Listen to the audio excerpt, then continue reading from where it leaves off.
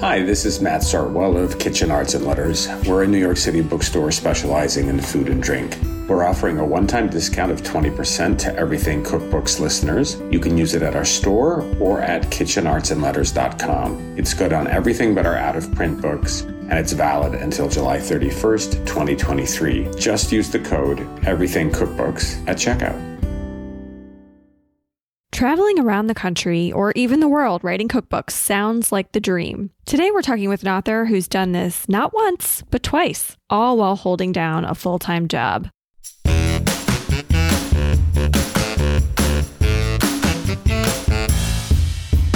Welcome to Everything Cookbooks, the podcast for writers, readers, and cooks. This is Kristen Donnelly, and I'm here today with Molly Stevens.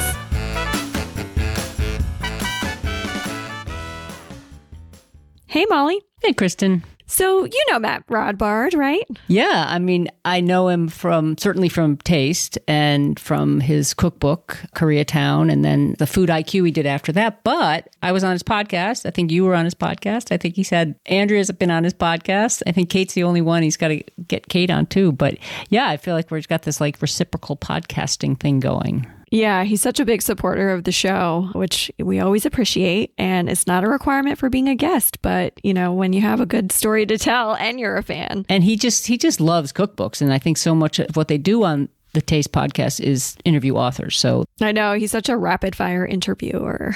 Yes. So yes, Matt Rodbard today is our guest. He is a writer, editor, and author of food and culture books. He has more than 2 decades of experience working in all kinds of media, including television, magazines, book publishing, and online. He's the co-author of Koreatown, a cookbook, which is a New York Times bestseller, and co-author of Food IQ. He's also working on another book called Korea World with Dookie Hong, who is also the co-author of Koreatown. To top that all off, he's the founding editor of online food and culture magazine Taste. It's the winner of 2 James Beard Awards. And there's the Taste podcast, which Molly and I just mentioned. So let's go talk to Matt. Welcome to Everything Cookbooks. Hi, guys. What's up? It's great to have you here. Big fan of the show. I think I've listened to most episodes. A lot of colleagues of mine have appeared, and I feel honored to be one of them. Yeah, thank you for your support. Yeah, I'm trying to think. We don't have a lot of fellow podcasters on. Your sound is great, Matt, by the way. I try. I bring a microphone to the table. I always do. And you know what? Kate is the only one who's has not appeared. So let's make that happen. I think Andrea's making her second appearance soon. So we're doing some doubles already. So it's great. Nice. We want to hear from you. You know, how'd you get started in food media and cookbooks? Didn't start out in food media. I started out in entertainment media. I worked at MTV. I worked in television, actually, at Court TV as well. Fox News Channel as an intern. That was a good story for another day. I love food. I was raised by parents who took me to restaurants and in Chicago and Detroit, where they both were raised. So I really had food in my life, but I didn't really start writing about it until around 2005. Before that, I was working music as well. I worked in music journalism and writing and magazines. And really, I started a Yelp account. That was my start. Really? Wow. Like a restaurant reviewing? For sure. I absolutely did. And I get asked sometimes by youngins about how do you break in, and I'm always like, yo, like start a Yelp account and start writing every day or every couple of days about your restaurant experiences. And, you know, I'd written a lot and had been published and worked as an editor. So I knew like how to write and report, but I had never actually done official food writing. So I did that for a while. And honestly, I think I got a job at Time Out. I got a freelance assignment from that Yelp account. Like, Wow. Did you use them as clips ever, or did they come to you and they were like, "We've noticed your Yelp reviews"? Or Definitely not that. I didn't have any clout in the Yelp reviewer power user game, but I think I sent a couple samples that were Yelp reviews, and I'd reported before and I had clips, Sure. so that helped as well.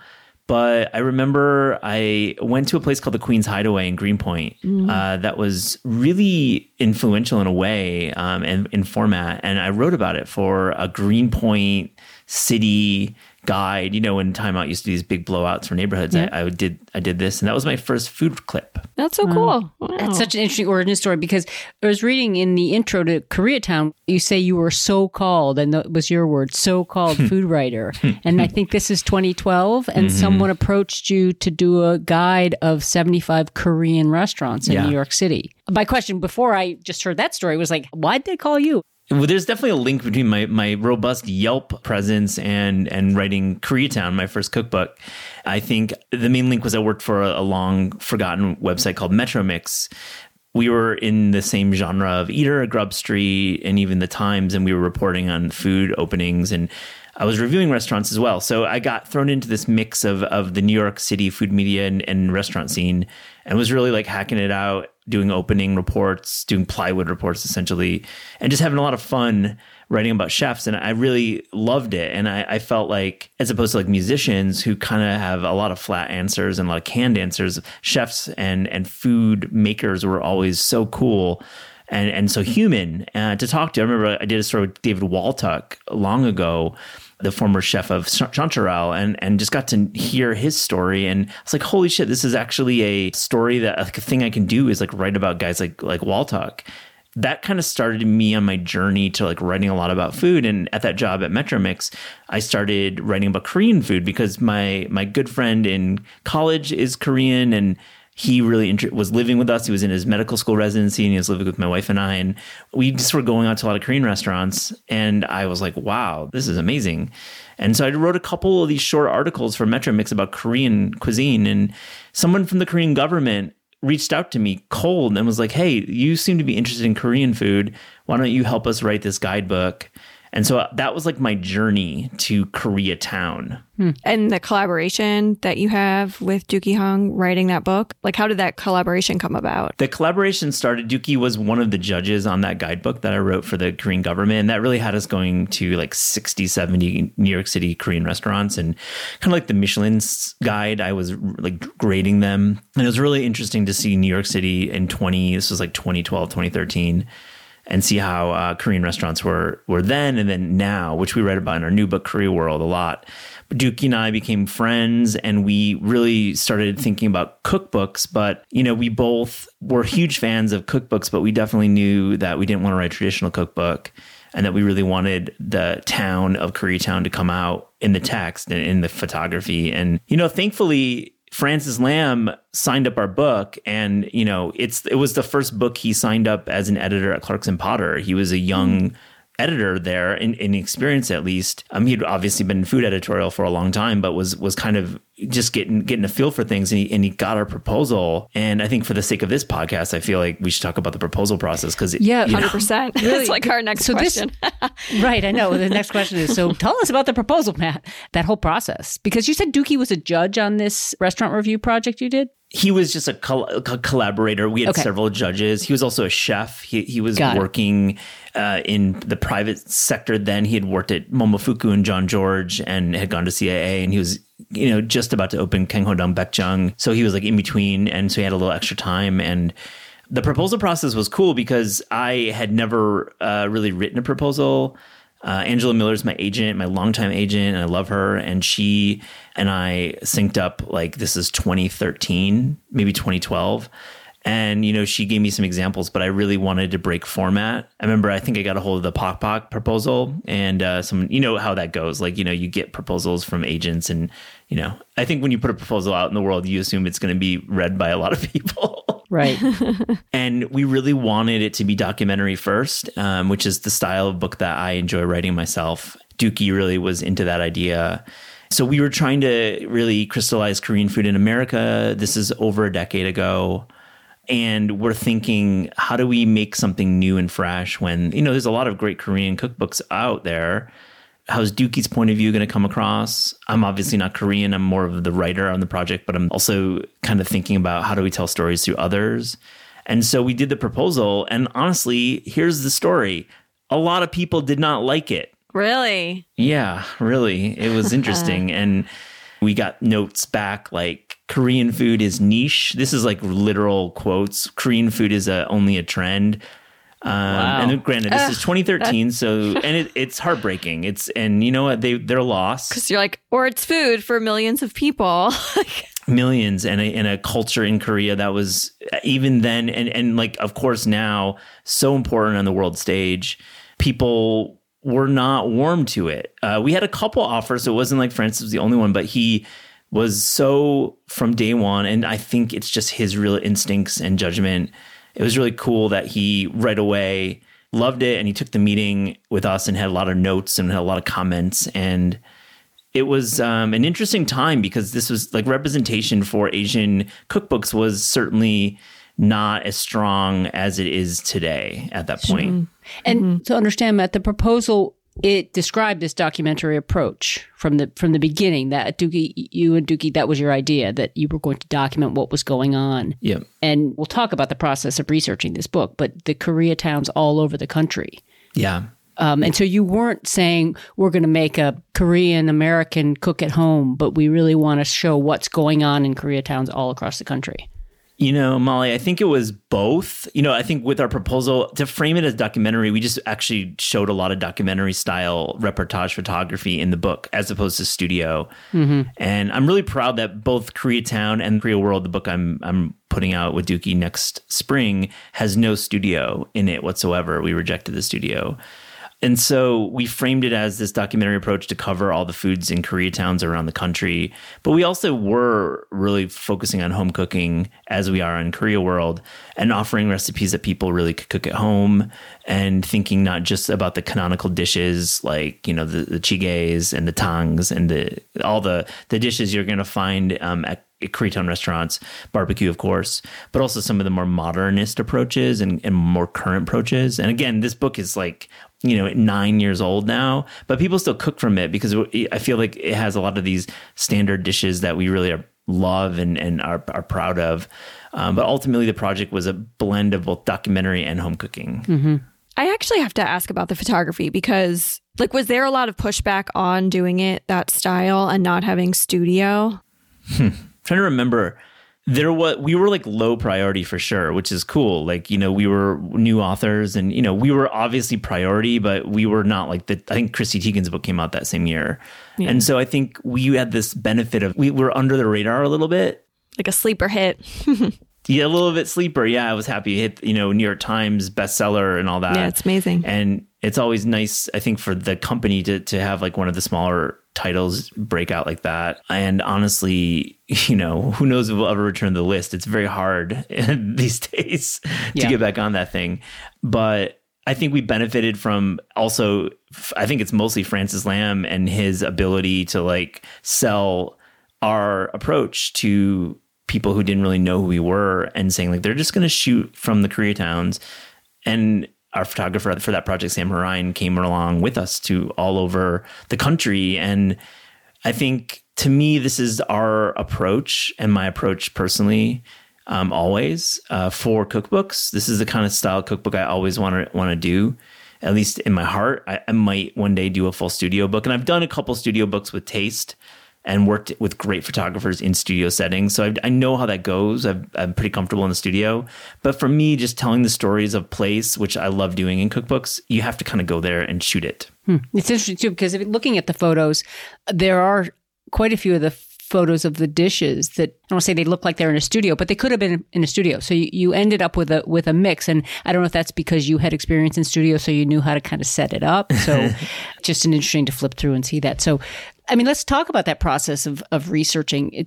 You think you said you spent over 2 years visiting like 125 markets, bars, restaurants, grocers. I mean, that's an incredible amount of time and expense too. I mean, that's, I don't know what my question is, but how'd you do that? Well, a lot of making money count where it counts. For Koreatown, at least, we did that. I think for Korea World, we went to even more locations, and we went to Korea twice. We went in 2021 and 2022 and spent over a month there in total. How do we do that? Like, it's a combination of us all having jobs while writing the book. So this is not our central income, which I have to obviously really recognize that we weren't treating this project as a moneymaker from at least the start. It required us to put all of our advance into the actual expenses. So that's one point. I mean, the other point is, we really have a love for it. And so getting on the road and going to Duluth, Georgia back in 2014 and spending a week there, and then going to LA many times. For this book, that we just finished, Korea World, we spent a lot of time traveling for this book. And it's really just being crafty with the budgets and working with partners when we could. Like we did a story with the Buddhist temple organization, and they helped support a trip to one of the temples because we wrote about it. I wrote about it for Taste as well. And so that's being smart with money, but also having that luxury of not it being our central income. Mm-hmm. Actually, I mean, you mentioned a restaurant book being a Korean government project. Yeah. Have you ever gotten grants or anything like that for these other books? I've never gotten a grant from the Korean government. That book, I was a paid author or writer for that project, and that was a work for hire for the Korean government. The Korean government has been a pretty good partner in terms of in Korea helping, like my friend Nadia Cho, who is well known within food writing and has been a really amazing partner and friend on all our Korean projects. Her book's coming out too next year, Chang's an artisan. So she's writing her own book now, which I'm super excited about. But we have had help traveling. Like, I think that's one part of that when we have like somebody help us get to a location and fix travel, that can be expensive and also difficult if we don't speak the language. So the travel within Korea has been helpful. Last year, Dookie was presenting a culinary tour of Jeju Island and Gwangju and Seoul. And so Alex Lau and I, Alex is our photographer and collaborator, kind of like linked up with them as well along the way. So we just had to be smart about taking advantage of locations. And so for us, it's about fixing locations. We wanted to make sure we could shoot in cool places that really presented themselves as great texture for the book and for me reporting in the book. So the Korean government helped us get to some of these locations over the course of the reporting. But also we hired a fixer for our first trip, and we put a lot of our advance into the actual travel around Korea. Mm-hmm. When I think of you, Matt, I think one of the first words that comes to mind is just curiosity. I mean, you just have it's like paramount to so much of what you do. And I was getting to a question about how you talk about gathering the recipes for this book, because at its heart, I mean, it's a very text dense, but we're still talking about Koreatown because we don't have Korea World. I know. We're a little early. Hopefully I can come back when that comes out. I'd love to do another talk with you guys. Absolutely. But it's just so interesting, this sort of approach to cookbook making. And what I was saying is that it's very text dense. I mean, your head notes are long, they're informative, they tell the stories behind the recipes. There are these profiles of various people that you meet in your travels. But so you mentioned going to Georgia, you go to obviously LA, but how do you follow these threads, this process of gathering, and you're looking for ideas? You're not, I mean, yes, you bring back some actual recipes that then you develop, but it just seems like this process of following these threads to figure out where to go, because obviously you can't go everywhere. And you're trying to find, like you say, these places that are going to really add texture to the book. Yeah. And I'll speak about the current project too, because I think it's more relevant to this question and this topic. Because with this current book, Korea World, we treated our travels as inspiration to tell this story. We have many sidebars. We're calling them Citizens of Korea World, and they're profiles and vignettes with Korean Americans and Korean chefs, store owners, makers, etc. And so what the idea is, we're going to these locations and we're absorbing, we're having meals, we're interviewing, and then Dookie and I are always in conversation about the recipes. And so we're thinking about which recipes do we want to actually execute. And so his role on the book is to develop recipes and to test recipes and to figure out how do we translate like a Korean corn dog, which is everywhere now. Or there's a great dish called samgaetang, which is a soup with, it's a young chicken stuffed with ginseng and rice. And jujubes. We saw a version of it that was actually roasted. So it was like a roasted chicken and rice in Seoul. So how do we actually do that for our reader? And the first big section of Korea World is called Modern Korea. And the idea is we were in Korea, since the publication of Koreatown and then subsequently together many times, like 4 or 5 times. And so we really were absorbing this narrative of this Korean food story, which is global now. And we were really trying to represent modern Korea through these recipes and stories. Very cool. So he does a lot of the recipe development and testing. And then is there another layer of testing that comes after that? Yeah, we had a tester work on the project exactly. So Dookie would develop a recipe and we'd have it tested independently and have it really looked at. And I would also cook many of the recipes myself. And I felt like that was important just to have my eyes on the dish as well, as the writer and co-author. So there's many people touching it. And then with our editorial team, Susan Roxborough and Francis Lamb, really terrific recipe editors. And really, like, I think through all that process, we've come up with a book that I'm really proud of. And it feels like the recipes will work, hopefully. I know they do for Koreatown. I've made a few of them before. Yeah, so, we're happy with those. Same, absolutely. Thanks. But so we often talk about making a proposal and authors will have an outline of recipes that are in the book. With this process that you and Dookie undergo, you might have broad strokes, but part of the making of the book is the inspiration of what the recipes are going to be.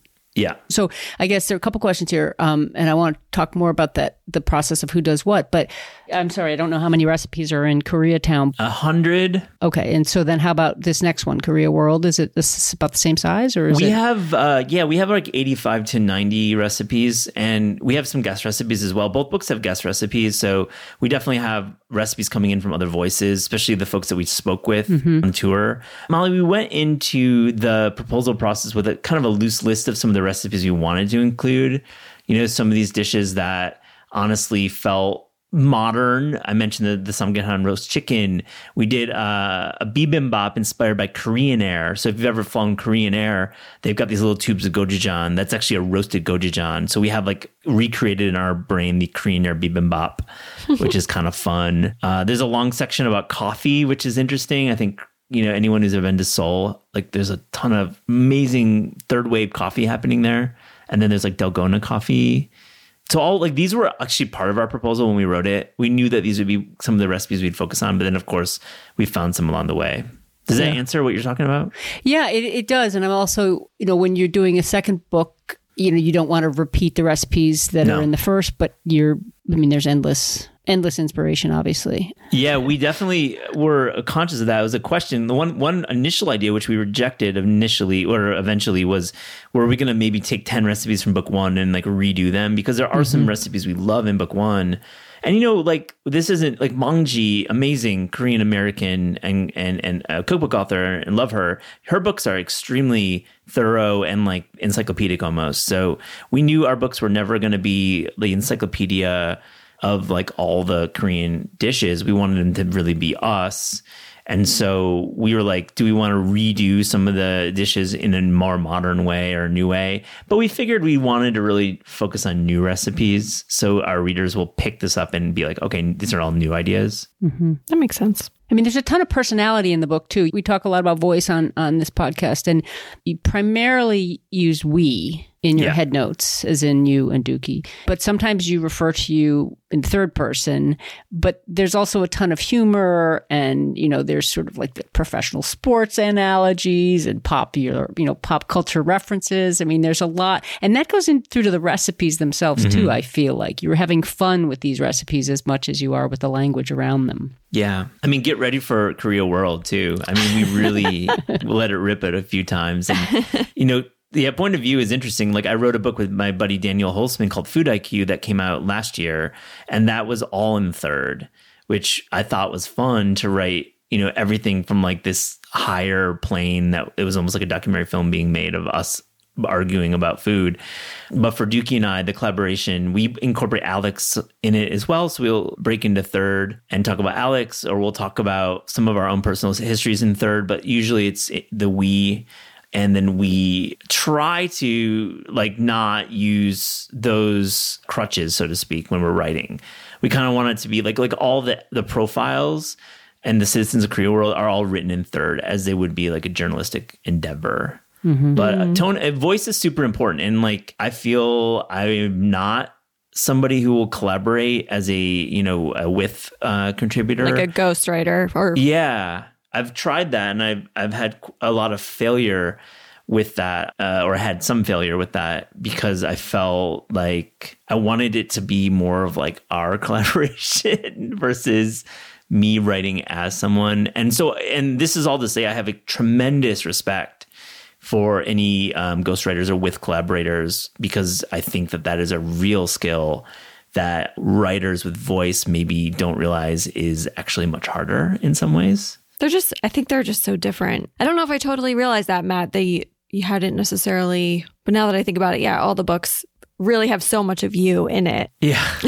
Which is cool. Which, and honestly, if I do work with, and I have some ideas with some other folks, it's not a matter of I can't work with somebody with a lot of point of view. Like Daniel and I have a lot of point of view. And I think like writing in third is a good compromise. So if it's like two big brains coming together on a project, writing in third would be my compromise. Mm-hmm. And just writing it in this voice that feels like our vibe. I just think when working with somebody, I have to like really connect with them, and they have to be a friend and feel like I have a real friendship with them, versus it being more like a work thing. It's so interesting. And you say failure, failure, but that you use the word failure saying that you've tried to do some projects where your voice is secondary, or that you're supporting this other voice or writing in this other voice. And I think that's such an important thing to realize as an author, because some people are just like really good at that. That's their skill. They bring this almost like ability to mimic somebody else's voice or to absorb, but you bring this different energy to it. And so then it's just such an interesting thing to realize about yourself and about your skill as a writer and what you want to work on. And then this use of third person, sometimes that's also just less cumbersome. Oh, yeah. Otherwise, the we gets sort of, I don't know. No, it feels really, the we can be a burden, and it feels, if it's like only partially Dookie and it's more of my story, like our shared experience under a we is not always accurate. So it's easier to say like Daniel thinks this, Matt thinks this, referring to Daniel Holzman in that book. Yeah, I agree. And like back to that project, it was really hard being kicked off a project. And so I feel like that happens sometimes. And I still like the person I worked with. I was kicked off the project because I just don't think the agent of the person was, and this is real talk because of this may happen to listeners, and that don't get discouraged. I tried not to. It was very heartbreaking at times because I really loved the person I was writing with. And, it comes down to the agent sometimes being kind of having a terrible ideas, and the agent sometimes will absolutely crush the project and actually screw over their client. Good agents won't do that, but it does happen. And I just say, don't get discouraged if you get booted from a project or they move on to another direction. Because if you're good and can work hard, there's so many projects available. So like you'll find your place essentially. Yeah, that's the way I look at it. Yeah. Using the omniscient sort of voice that you've been using, it goes with the documentary style as well. I mean, it's really, as you say, reportage. You're reporting on yourself, but you're reporting on this information. So definitely. Yeah. This is not to say that this is like an original thought. I think like books like Beyond the Great Wall, James Oslin's books, Andy Ricker's books, Andrew Nguyen's books. I could go on, going back even further, Ruth Reuschel's books, Pri Krishna's book. I feel like these books have moments of documentary in them. And I think that some of them are travelogue and reportage. Some of them are in kitchens, but they actually feel like real, and you're actually shooting on real surfaces and spaces. And all those books authors mentioned, I'm forgetting many others, Chot came before us. I love Chot. Chot is amazing. I love Masala, that book that came out on 10 Speed, I think, or maybe Potter. There's a lot. But it's so true that in the end, a lot of books still have that studio photography element, because I know a lot of times publishers want like visual consistency and control. So that's what I was asking, if there was any pushback about the photography. I would say yes, definitely. And I think that we were lucky, again, to have Francis and Aaron Wenner as well kind of give us that shot of using this documentary approach, and not get into that like rigidity about it needs to be in a studio and feel very uniform. I think what I really reject is like circle plate when you're pushing through a book, or like you went out and shot for a couple days and that's your reportage for the book. I always feel like the strongest books have a lot of time between the shoots, and there's a lot of connective tissue between the head notes, the recipes, and the photography, and that takes time. So I think some of it, like Koreatown, like we were new, and some of the photos were super rookie. Like, I mean, there's literally a photo of, I mean, not Sam Harine, I mean, because his photos are beautiful, but like I shot a few photos in Koreatown, and I wish I didn't have to do that, but that was just on me. But it's just the way it goes. And I feel like your publisher, if you have a really strong vision to shoot in situ and be on the road, it should work, hopefully. Yeah. So here's an interesting, I find an interesting question about all those photographs. And you're working with Sam, and you're traveling with Sam, and you're taking pictures on your phone. And what's the process of weaving the photos, choosing the photos, and figuring out? Because I'm guessing, anybody goes on a trip, there's a ton more photos than you ever use. When you're putting together your slideshow at the end. So how did that all happen? Working with the design team and getting them into layout. Well, with our current project for Korea World, I was talking to Francis or somebody, and to use an internal term, like our fetch, like our photo drop was going to be like over 750 photos. And he was like, people are like, that's crazy. I was like, yeah, but we have a lot of photos. It really is about keying the art correctly when you're writing the book, and knowing that there is a real image or two when you're writing it. So thinking about the images as you write, and actually in the way I organize books in Google Docs, I always have a line for the photo always. Like in the Google Doc, I always have the real photo, or the photo I shot that I know we could probably go and reshoot. So I'm always thinking visually when I'm writing the manuscript. And that to me is like my method and my process. And so it really does start sometimes with the photos. I know Alison Roman, I was talking to her about that too. And I know she starts with photos sometimes when she's writing her books. So it doesn't have to always be like a Korea World type of book about culture. It could be a home cooking book, but I'm sure folks listening to this have done the same thing. But it's always having those visuals there. Because for me, I can't really write in a vacuum without visual representation. And so when we go to key the art, which we're going to do soon for Korea World, I have like a really clear vision of how these photos are going to link with the recipes. You've gone out on your trip, you've come back, Dookie's developed the recipe. You're writing it up, and you're remembering being there. Yeah. And you're remembering what it looked like and what the dish looked like, and you're keying in some photos you knew would have been taken of that situation. Definitely. And like for us, we write this in a very clear note in our introduction, and it's also in Koreatown, is that, our photos aren't always the exact to a letter representation of the dish. I think of them sometimes as a mood board. And I think we have many photos in the book that are look very clearly the dish. So I'm not saying that we always do that, but I think in some cases we wanted the stronger image to, rise above the literal image. So this is like process shots. This is like shots of markets or shots of people that represent this dish.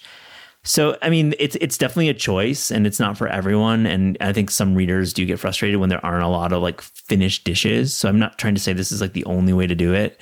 But for us, when we're trying to tell a story and have a real like narrative behind it, versus cooking instruction, I think it's really important to like make sure the photos are interesting and tell a story, and that you definitely lose some of that like textbook, like this is exactly how it looks.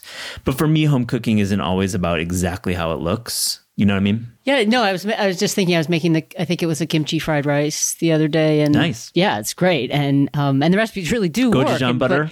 And yeah.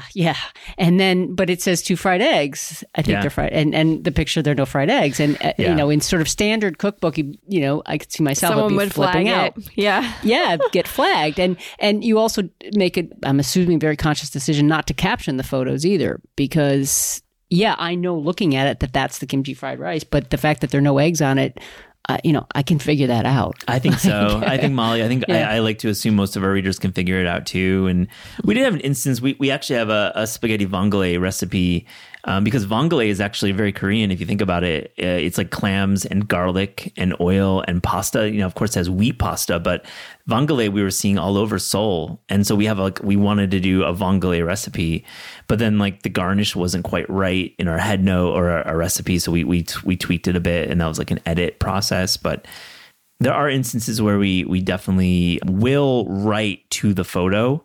So we will definitely develop to the photo. That has happened, absolutely. Mm-hmm. Now, in addition to the books that you've co-authored, you've done manuscript development for some books for Taste, like Lasagna, and what about Sheep Pan Suppers? Yeah, Sheep Pan Chicken. Yeah, those are very different types of books. Loved doing those books, absolutely. Yeah. Worked with Kathy Airway on Sheep Pan Chicken and kind of did a development edit with her on that one. And then with Anna Heasel, my old colleague with Lasagna, she wrote it, but we collaborated on the manuscript. So, and worked with like Raquel Pelzel as well at Potter on that one. So we had some help from the publishing side, but it really, I took first pass on a lot of it and just made sure, you know, as like many listeners show, when you're writing a book, it's also project management, right? And like it's making sure all the pieces are in the right place and you have like deadlines, you know, that's kind of part of the process. Mm-hmm. But those are, you know, we shot those in studio too. So like, again, I was saying I'm not a studio person per se. I've done studio books and those are two great examples. Are those books that like come up in-house? Like what's the genesis of those kinds of books? Yeah. So Taste is part of Crown, formerly Random House. Now it's Crown. We're back to where we started, and I love my job. I feel really fortunate. I love the books. You know, I publish with Potter, and so Taste is an interesting publication that we market the books and we collaborate with authors. And part of our goal is to also bring new ideas to the books program, to bring new talent to the books program. Folks who appear on the Taste podcast or in our pages have landed book deals. So I get to work with so many incredible authors. And so with the books program at Taste, which we have done 2 books and we're thinking about a couple other ideas for the future. Yeah, we like identified a couple trends that we saw, and we really just want to obviously create books that sell. You know, it is a sales proposition for us. There's a lot of ways that you can sell a book, and using our platform is one way, but also figuring out a topic that hits the zeitgeist is another one. So like we're on the hunt for our next couple books for sure. And in those cases, it's just these like widely appealing things like Lasagna. Lasagna, yeah. I mean, Anna took the lead on that one and really wanted to write it, and it was a great idea. You know, she has her great tinned fish cookbook out now, and she's really become quite a savvy book writer for these single topics. So yeah. Well, it's just interesting because we've sort of moved from your cookbooks, you know, the work you've done, certainly Koreatown, Korea World, and then the Food IQ that you did with Dan Holtzman in between the 2 books, which is so different than these, but similarly a documentary type approach. It's sort of an investigation of cooks' questions in the kitchen. But then your work at Taste is very different than the Matt Rodbard voice with a capital V sort of thing, right? And so let's talk a little bit about Taste. And it's an online magazine or it's digital brand. What is Taste? Great question. I love the question. We've been publishing for 7 years now, so we've been in the game for a while. I like to think of Taste as an online magazine with a lot of different levers we pull or ways that you can be part of our community. And we have wonderful readers who've been with us opening our emails for 7 years. We have a large email readership, over 200,000 readers that we send out to once or twice a week. The podcast is also a big part of it. So I host a podcast with my colleague, Eliza Barbanal, and we host these interviews, and you both have appeared on the show, and you know how it goes. Like, we like to talk to cookbook authors and food writers, but also, you know, folks in the game and in food and media. So it all comes together as Taste, and we are published out of Penguin Random House. The beauty of it is that we are not a marketing tool per se, or a marketing platform, though we market our books. Like, as I said, like, we want to write about all the authors at 10 Speed Press and Clarkson Potter, at Crown, at Currency, the 4 publishers that we work with, the imprints. And that's a lot. There's a lot of authors there. There's a lot of books every year. So it gives us a lot to work with. But as I said, we were working also to bring new ideas to the publishers as well. So that's Taste. That I like to think of it that's like more of the boardroom, whatever, like behind the scenes. But really, for our readers, it's like a cool food magazine that people can read for culture stories and for recipe stories. We really focus on the culture of food and have had many wonderful contributors over the years write for us. And also, we try not to be assholes when we're editing. I love it. It's also cool because it's, I feel like so many online food publications, SEO is at the forefront, clearly. And taste does not, perhaps it's a consideration, but it doesn't seem like a top consideration at all. It's more, everything has a point of view. You think so? Yeah. SEO is a really interesting thing. I don't know if there's anyone getting into the SEO game right now in food. I think it's like the established places are the ones winning. Say more about that. So SEO, I think Kristen, what you're saying, and I agree with you, like there's brands that really want search traffic and are selling their ads against search and traffic and scale is really the word and millions of visitors each month and selling against those. And that's definitely one way to make a nickel in food media. I think for us, we certainly have monetization goals. We make money through advertising in our newsletters. We do partner campaigns for our podcast and on site. So we actually we have business goals. We're not just doing the marketing for the publisher. What we've been able to do is really be premium and quote unquote premium, or just be like a low frequency, high quality publication. It takes a lot of work to put out even one article a week, and we do multiple articles a week plus our podcast and newsletter. So we really are balancing staying interesting and staying in the game with high quality storytelling. I feel like a douche saying that, to be honest. We are storytellers at Taste. Sorry. No, but I think more and more as people talk about making the move to Substack, you're hearing, and things like this, more and more people are moving away from SEO being, the leader or the generator of their ideas. And they're trying to do things that are really, like you said, have opinions and point of view and personal voice and all of that. Yeah. It's good.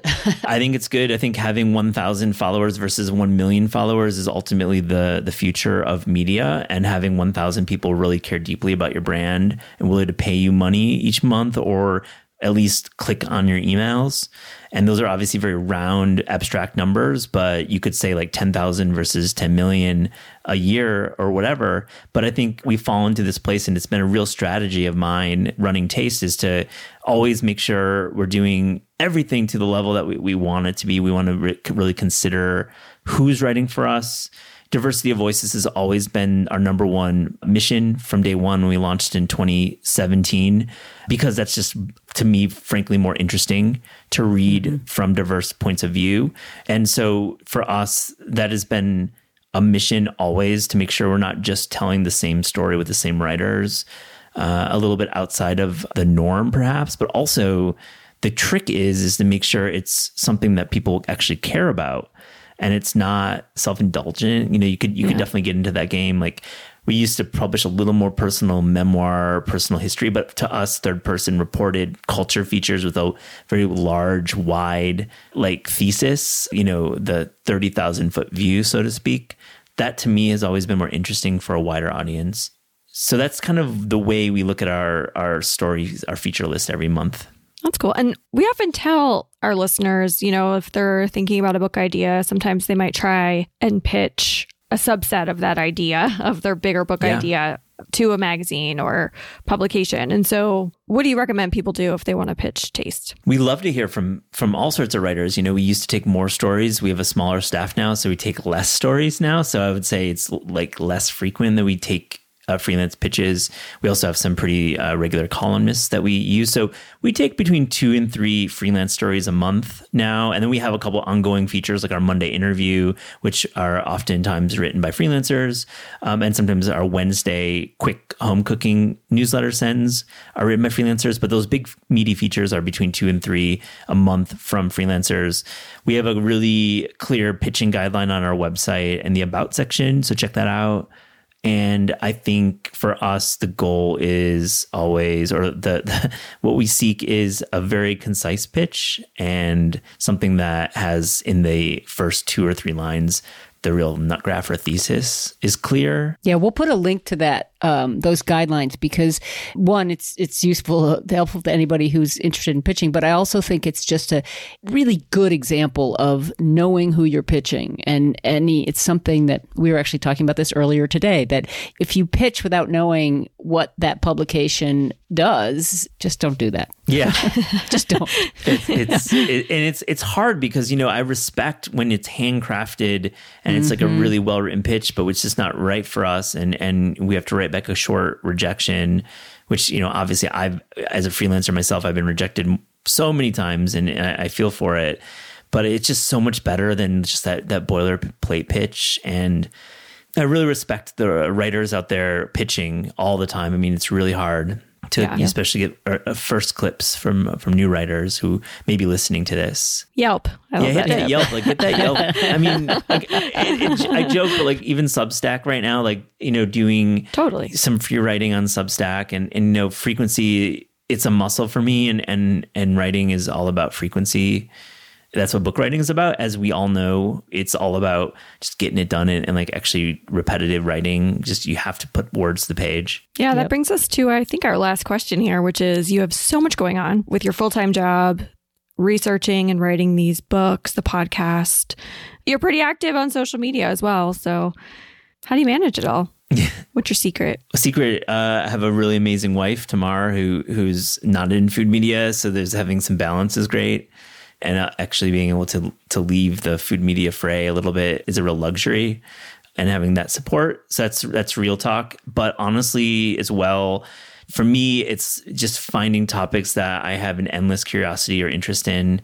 And to me, food and what we do and what we care deeply about, and the folks listening to this care deeply about, to me is like the greatest pleasure and privilege to write about. And when I have to write on a Sunday, as I did yesterday, like write edits or whatever, it just is like, this is better than most jobs. That's the way I look at it. Yeah. We have it really good here. And I really appreciate people supporting cookbooks. And I didn't mean to go into this like higher tangent a little bit, but I think working in cookbooks, working at a publisher, and just what you do on your podcast, bringing a lot of life to the cookbook publishing industry is super cool. And I just respect anyone who's in the industry, but also anyone buying cookbooks out there and supporting. I could go on a long time about why cookbooks have a bright future, because it's such a bright future over other types of media. Yeah. But we can maybe do that another time. Yeah. No, I just want to say something too, just listening to you, Matt, which has been so great to hear about your books and how, first how you started, but you're so passionate about like Koreatown and Korea World being these documentary and not having studio. But you love all these other books too. So you just truly, I said curiosity before, but you just truly love cookbooks and you truly love food media. And, you do it one way, but you also appreciate and admire the other ways it's done. And your ability to work on so many different ways. I still don't know how you do it all besides Google Docs, but this is something as a freelancer, we talk about that you don't just do one thing. You have all these different areas and levels that you're working. So you might be doing developmental edits on a book. You're doing conceptualization here. You're doing articles here. So I think all those different things somehow keep all these various parts of your brain going, or I don't know. It's a lot. Thanks, Molly, for that, by the way. I appreciate you pointing that out. And I think it is absolutely about having many different tracks and keeping your brain kind of moving. I also try to read. I know it's really hard. I find it really hard to read fiction, but I know, Molly, you're a big fiction fan. And I feel like that helps the creative process if you can just dive into some fiction and just like unplug. It's so easier said than done, though. Totally. Yeah. Even a couple pages, even a couple paragraphs help. Even sometimes. A couple. Yeah. Well, thank you so much, Matt. We really, really appreciate your time. We definitely hope to have you back when the next book comes out. Kristen and Molly, a real pleasure. I love what you do in your show and just such a fan. Thank you for listening to Everything Cookbooks. For more episodes and ways to contact us, go to our website, everythingcookbooks.com. The show is available on Apple Podcasts or wherever you get your audio. And if you like what you hear, please leave us a review. Any book mentioned in the show can be found on our affiliate page at bookshop.org. Thanks, as always, to our editor, Abby Circatella. Until next time, keep on writing, reading, and cooking.